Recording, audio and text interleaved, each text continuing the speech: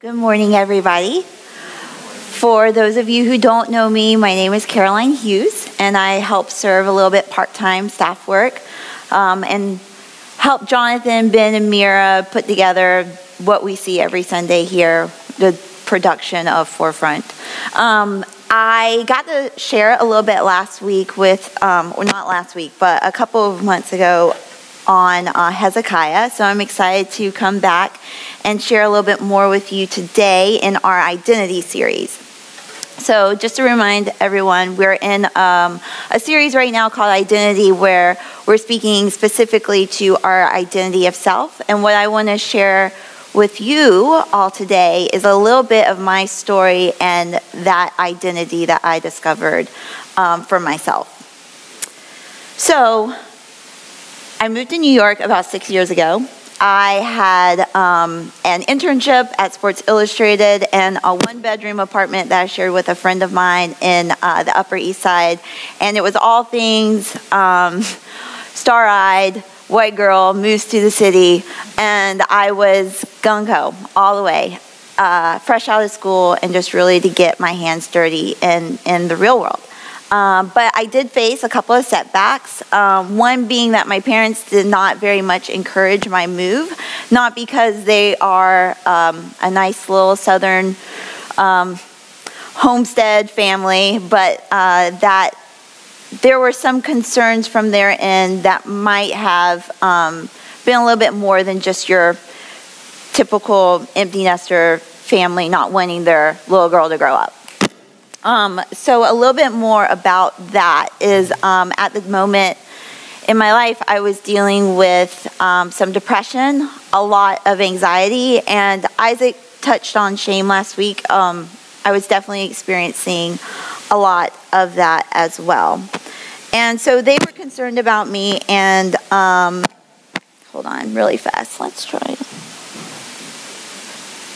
It's all good.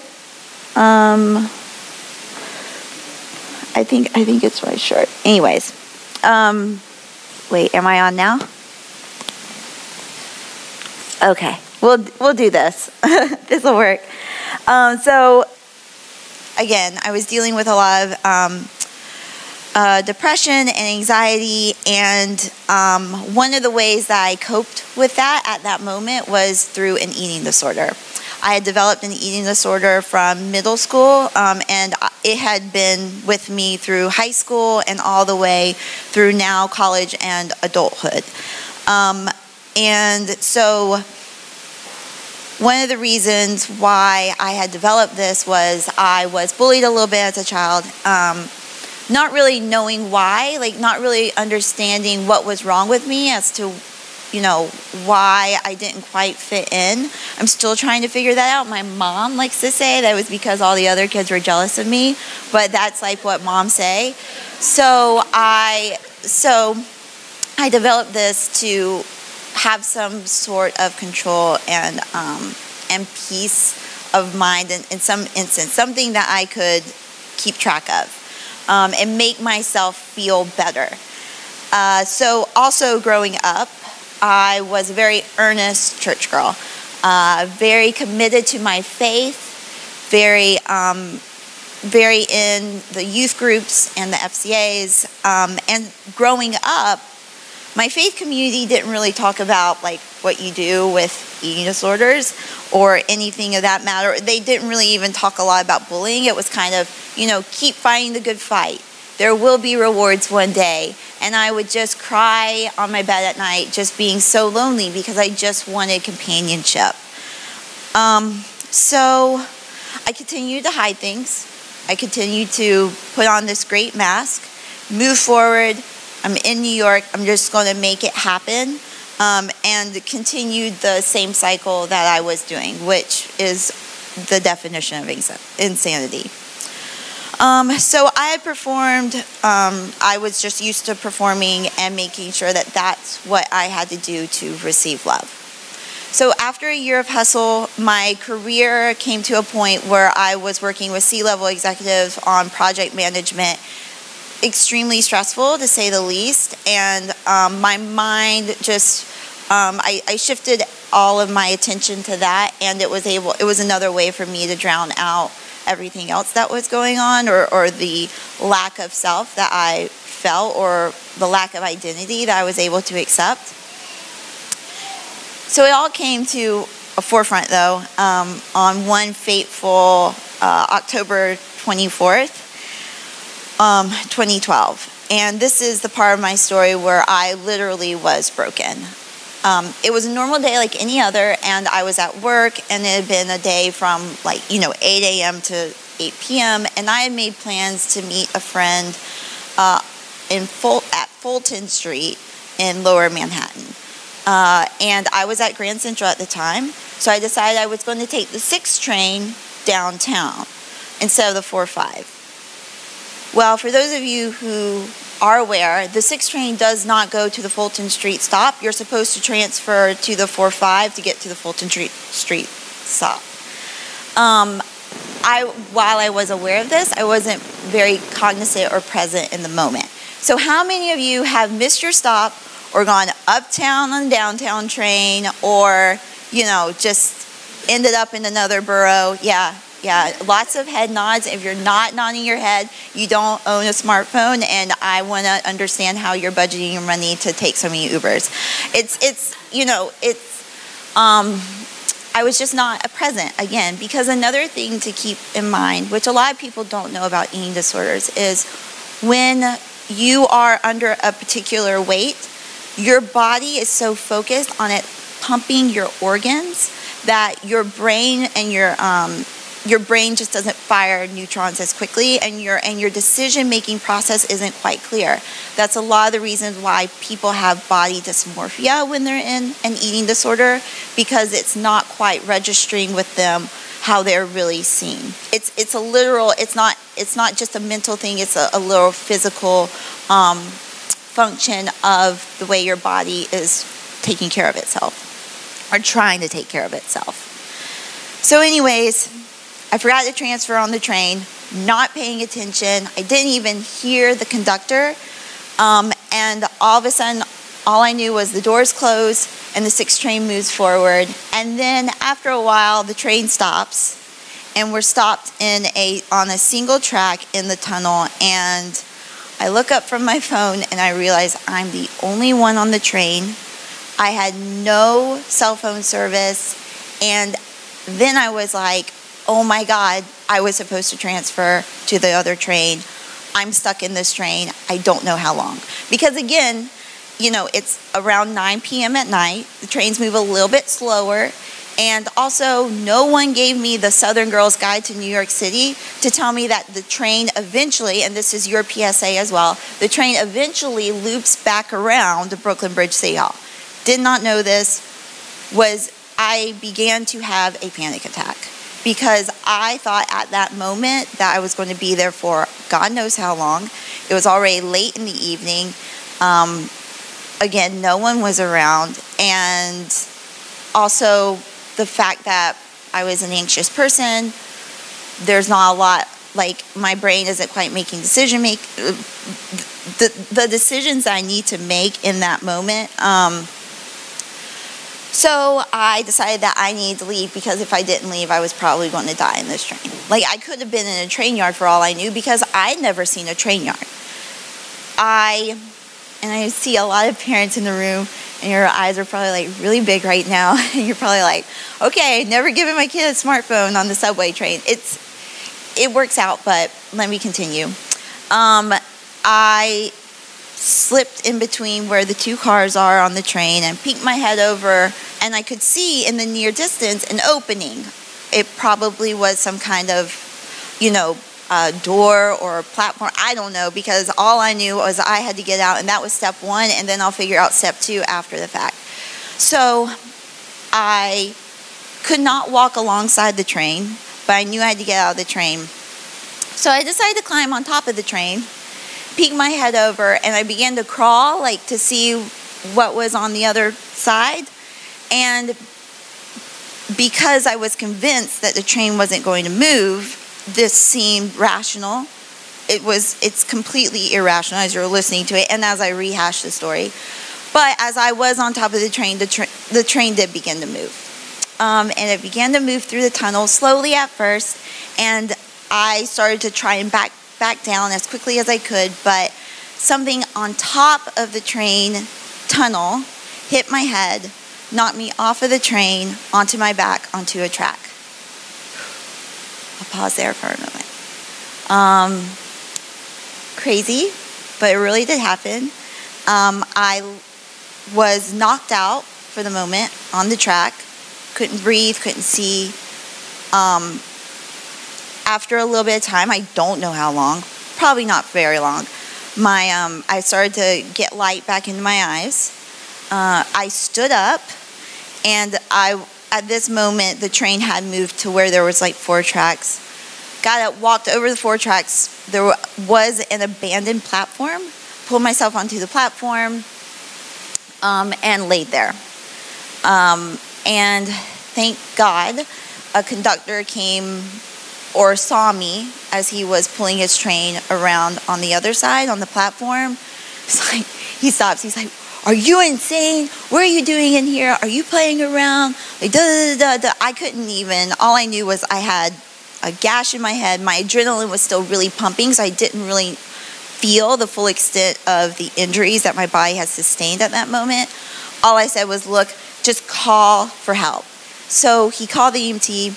They had to pick them up at Brooklyn Bridge City Hall, bring them back down to where I was, put me on a stretcher. I started to seize at this moment, and they did knock me out, take me back where I was transported to Bellevue. And I have no memory of the next 24 hours of my life.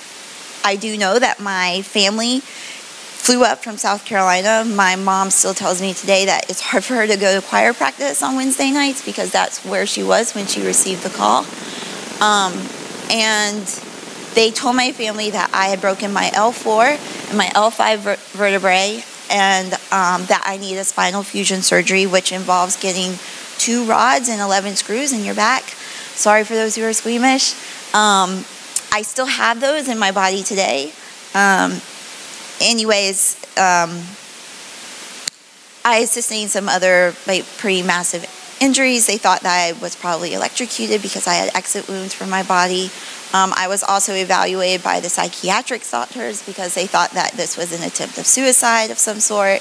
But they eventually, figured out pretty quickly that I did have an eating disorder, and there was heightened sensitivity around my surgery because, again, there wasn't enough muscle or skin on my back to mend the wound. So they had to take extra precautions with that. Another thing to note, and I went through the surgery. The surgery went well. Bellevue did not want me to begin walking at this moment because they were concerned about my hip being broken possibly as well. But another thing to note is that in October 2012, Hurricane Sandy hit New York.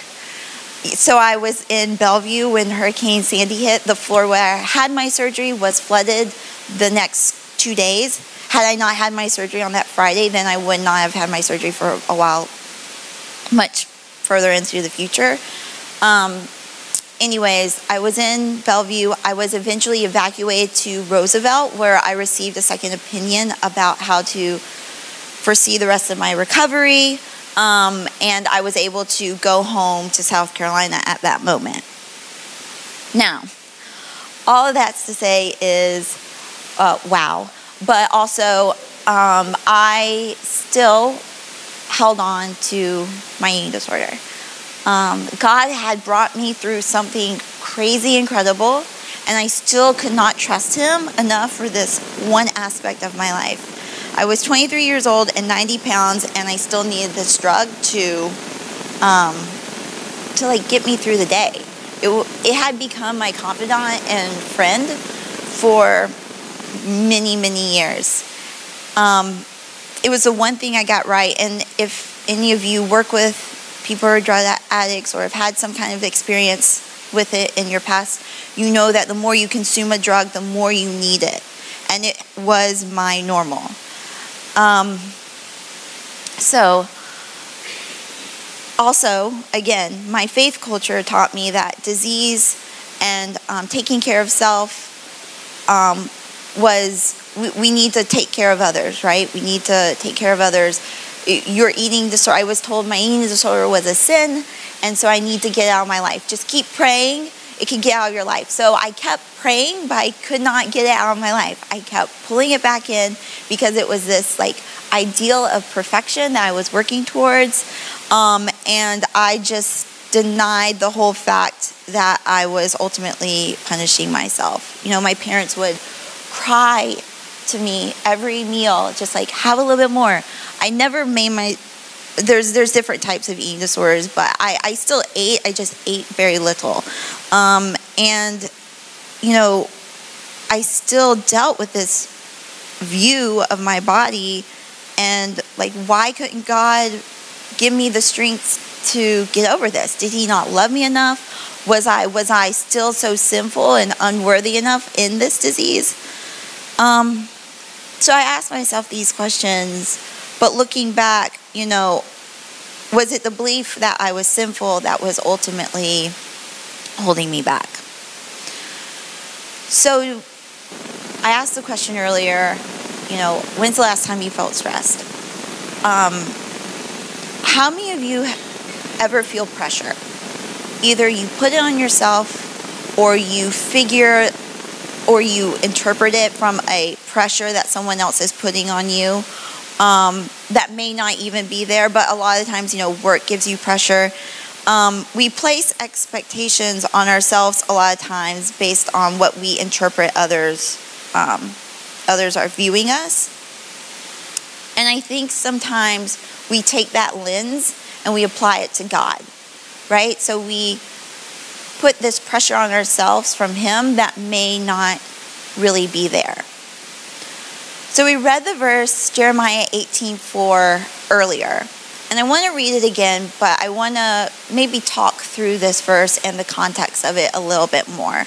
When I would read this verse, I interpreted this again when I was younger as, I'm not quite the good enough pot yet, but after I endure some pain and some loneliness and whatever it may be for you, then I will be this great little pot for God. But let's read it again. But the pot he was shaping from the clay was marred in his hands, so the potter formed it into another pot, shaping it as best seemed to him. As best seemed to God. Well, maybe I don't like what's best seemed to God. It's kind of scary to look at it from that perspective. But one thing that I've learned about Scripture is it's a lot about the context that is more enlightening than the actual Scripture itself. I'm kind of a Bible nerd. I've learned how to look up Hebrew and Greek words in lexicons and concordances. So I took a deeper look at some of these key words in this verse. So when we read another pot, we could interpret it like not righteous enough. But when we take a look at the Hebrew language, the words literally mean return back. And when we read the section where it says shaping it as seemed best to him, seemed best can be retranslated into esteemed. And we use the word esteemed when we're talking about people of honor. So let's reread it through that different lens. But the pot he was shaping from the clay was marred in his hands, so the potter returned the pot back to its desired design, shaping it into an esteemed and honorable vessel for him. God is a creator. We are all creators because we are creations of him. And no creator ever sets out to do work that is going to be interpreted as less than. Similarly, as his creation, we are not less than. I think it's a matter of taking off our human filter and accepting more of what he actually intended for us. Julia Cameron, author of The Artist's Way, which is a great book for anyone who thinks they are an artist or thinks they are not an artist, she writes, "We decide how powerful God is for us. We unconsciously set a limit on how much God can give us or help us. We are stingy with ourselves. And if we receive a gift beyond our imagining, we often send it back. So see, he's bringing us back to our state of origin, our true state of identity that he intended all along. His objective in all areas is to bring shalom. And so even more importantly, his objective with us is that we have peace within ourselves, our shell of our body that our soul is placed in. So, again, we deal with all aspects of shame in our life, and I dealt with a lot, but I don't think I was able to fully process my healing until I was able to see myself as valued by God. Flashback to December 2012, I was at home, and I was considering moving back to New York once I got better. I mean, like my back was better, not that my eating disorder was better.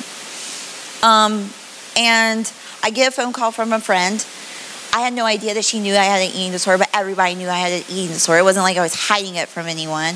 But she never talked to me about it before. And she called me and she said, look, you are unemployed right now. You are still on insurance. You need to go and take this time to get help because who knows when you would have this opportunity again.